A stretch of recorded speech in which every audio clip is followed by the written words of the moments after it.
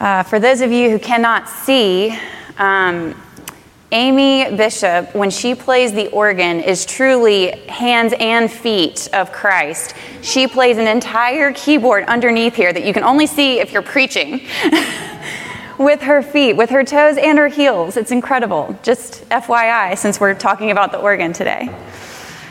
Let us now come before God with our scriptures. Listen now to this word from the Hebrew Bible, Psalm 150. Praise the Lord. Praise God in his sanctuary.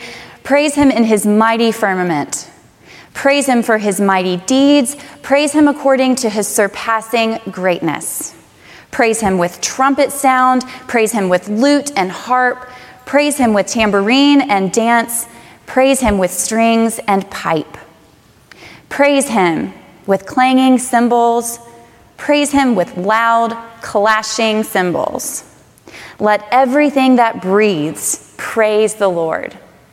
Praise the Lord. Now our scripture reading from the New Testament comes from Ephesians chapter 5, verses 18b through 20. Listen now to this word from God. Be filled with the Spirit as you sing psalms and hymns and spiritual songs among yourselves, singing and making melody to the Lord in your hearts, giving thanks to God the Father at all times and for everything in the name of our Lord Jesus Christ. The word of God for the people of God. Thanks be to God. Will you join me in prayer?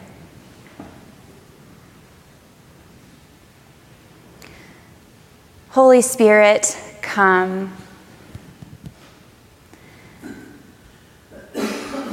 Come to us today. Empty us. Clean us out, that we might be filled with the goodness of God, that we might overflow into singing. May the words of my mouth and the meditations of all of our hearts be acceptable in your sight, O Lord, our rock and our redeemer. Amen. This particular auditorium is lodged in the side of a mountain, kind of like the memory of it is built into the growing up years of my life. The floors are tiled and sloped almost dangerously down to the chancel, where animated speakers preach about their human flaws and God's goodness. The stage where one year a barefoot Irishman was the cantor, and he sang refrains and rang handbells almost at the same time. The walls of this huge space are large, smooth mountain rock cobbled together, sturdy and steadfast. The acoustics that float out of the open windows of Anderson Auditorium make you wonder if the angels aren't hanging out under the shade of rhododendron and mountain laurel, nodding their heads in recognition of something divine going on. I was in third grade at this particular Montreat Music and Worship Conference. Days were filled with huckleberry ice cream, choir practice, creekside picnics, and daily worship services in that stone chamber of awesomeness. The echoes of the harmonies bounced straight off the walls and into my heart. I don't recall exactly which hymn it was, but this one day we were all singing with organ accompaniment, and at one point all the instruments broke off, and the entire gathered group of thousands of musicians broke into 4-part harmony a cappella.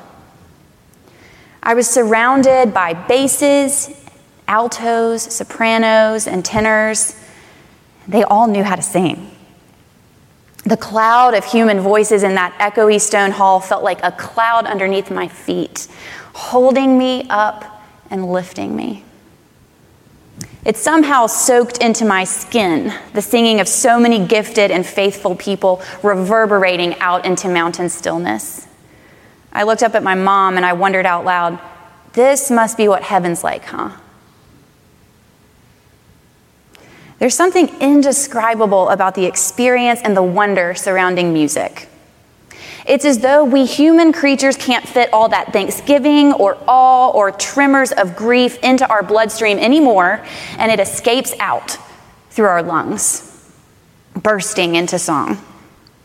It can be a haunting tune at a Tenebrae service, or the stripped down melody of "Were you there when they crucified my Lord?" at the Maundy Thursday service.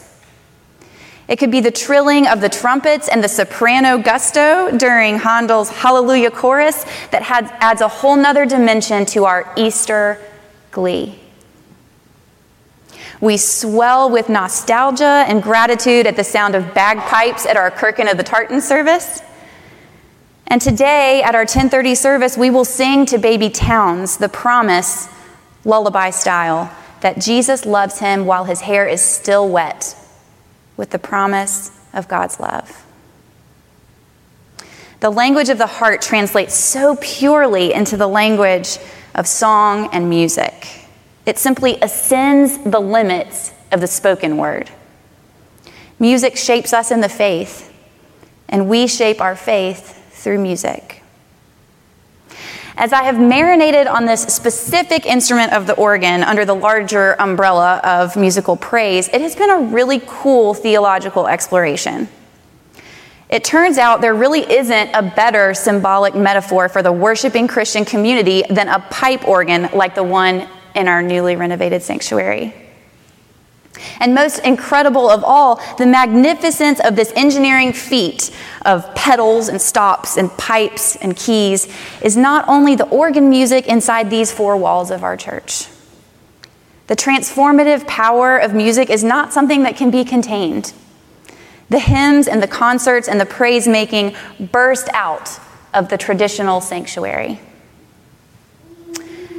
So a fun fact about our particular pipe organ. It is polished up, refurbished, and tuned, and it houses 2,200 pipes in total. The reason for this many pipes is that every individual pipe has both its own pitch and its own specific timbre, which is its sound, kind of like it can sound like brass or a flute.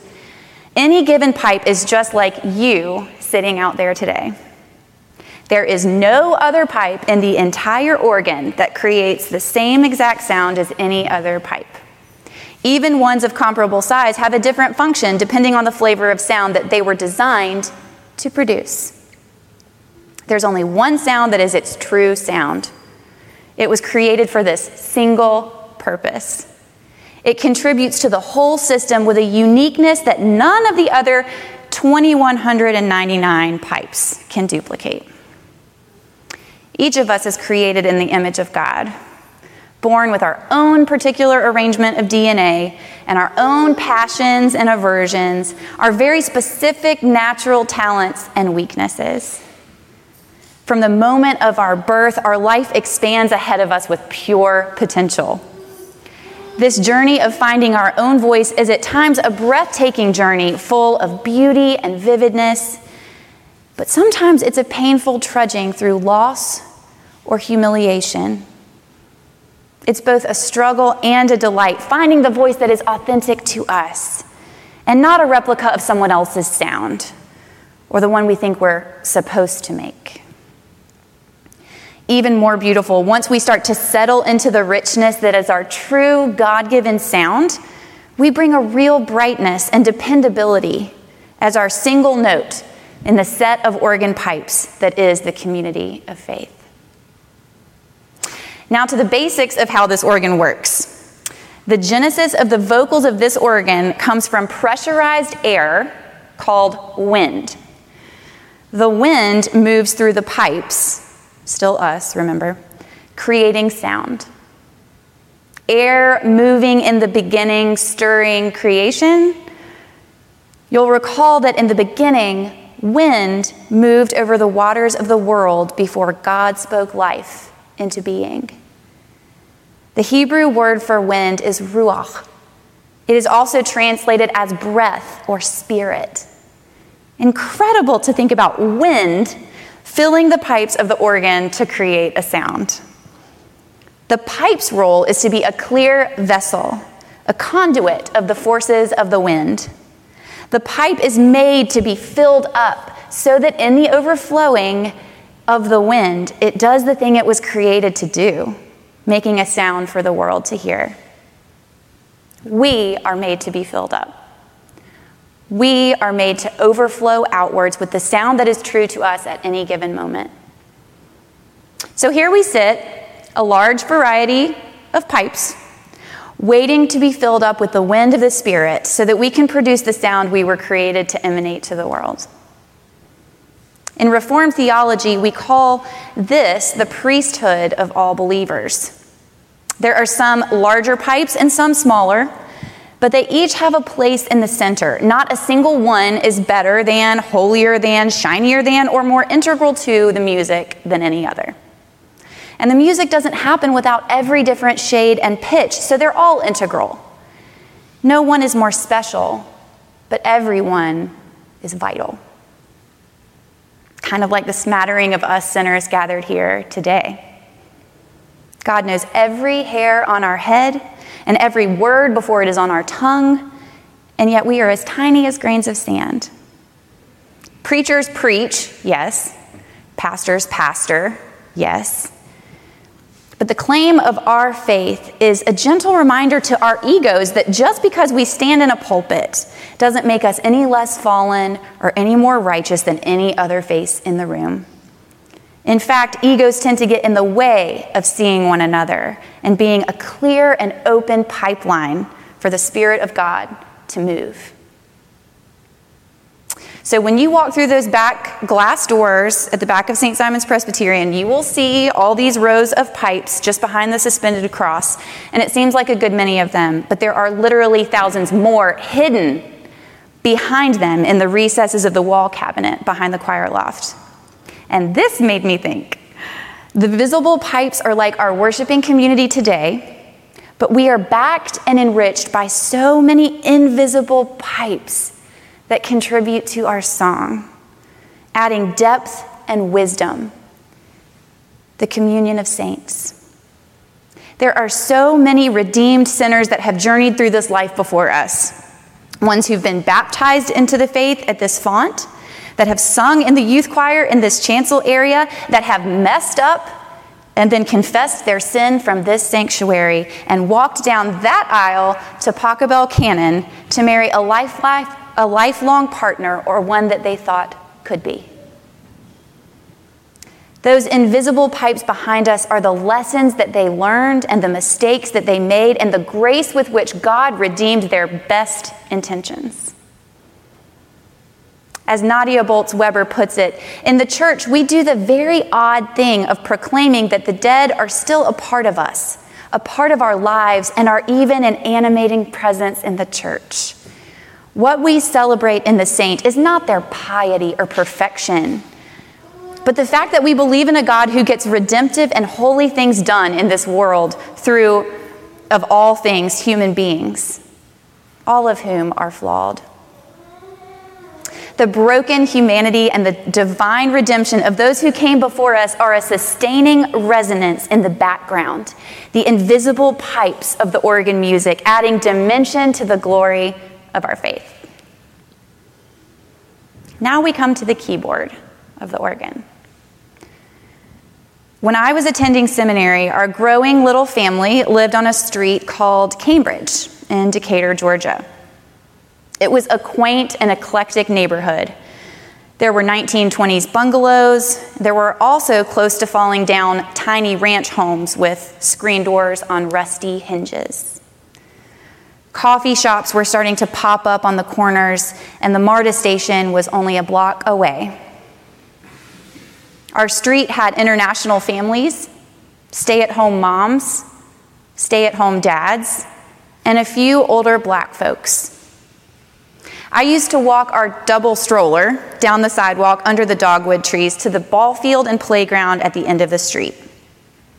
Every single day, I would pass the big white porch where Miss Shirley was always sitting, rocking and waving. She had fuzzy old cats that came and went, and she knew everyone's name. Miss Shirley was neighborhood watch. And back in the day, for decades and decades, she was in charge of the concession stand at all the ball games for neighborhood kids. Everyone knew Miss Shirley, black, white, brown, and all the shades in between. One morning, we woke up to news vans lining our street at dawn. The neighborhood peeked our heads out from the doorways with coffee, pajamas, and bedhead, wondering what in the world. Miss Shirley had been shot and killed in the night. There were rumors that it was a family member who was feeding an addiction and had lost his mind. The shock to our neighborhood was swift and all-consuming. It was around Halloween time, and I remember that Halloween was so muted. Black and white faces glowed in the candlelight of the vigil that we held in front of her house to show her family how loved she was by all who knew her. Her funeral is held at the largest African American Baptist church in town. The carpet is fuchsia. The people attending are ebony, walnut, chestnut, and cream. The casket at the front is shiny ivory, and the face inside is beautiful. The gospel choir robes are deep purple, and the flowers are everything. The music holds every color inside my heart, which I fear will burst from my chest at any moment. I hum along to the most soul-filled and stirring rendition of "O When the Saints" that I've ever heard before, during, or since. And I watch the piano keyboard, the white keys and the black keys all sandwiched in together, a celebration of the life of Miss Shirley. To this day, when I see a keyboard like the one on our organ, I'm reminded of the power of that gathering of people, the intensity of our grief, and the beauty of her life, a bridge builder who knew every single person's name, regardless of their skin tone or their job title. When we sit in this sacred space and we hear the foot pedals and the keyboard and the impressive array of pipes, we are listening to more than just the organ prelude or the anthem. We are watching pipes of every different shape and size, chiming in with its own unique pitch, filled up with ruach and overflowing with multi-toned praise. It is a sound that is so much larger than any of its parts, resonating outwards, down the aisle, through the nave, out the church doors, into the neighborhood, and down the street. The sound is rich and wise, bolstered by visible and invisible pipes, a saga of a serenade by the faulty but faithful. And the fingers that graze the keys are witnessing to the beauty of black and white, working together to create harmonies that tell a story truer than words ever could. Maybe organs aren't your thing. Maybe you prefer the acoustic guitar or a fiddle. Maybe you are a singer, or maybe you just soak up the singing voices that surround you on any given Sunday. But there is no denying the beauty that can billow out from these walls when we empty ourselves enough to be filled up by the holy, and to let that holy overflow in tunes of authentic praise. If for no other reason than simply because we cannot hold it in. We were made for this. Amen.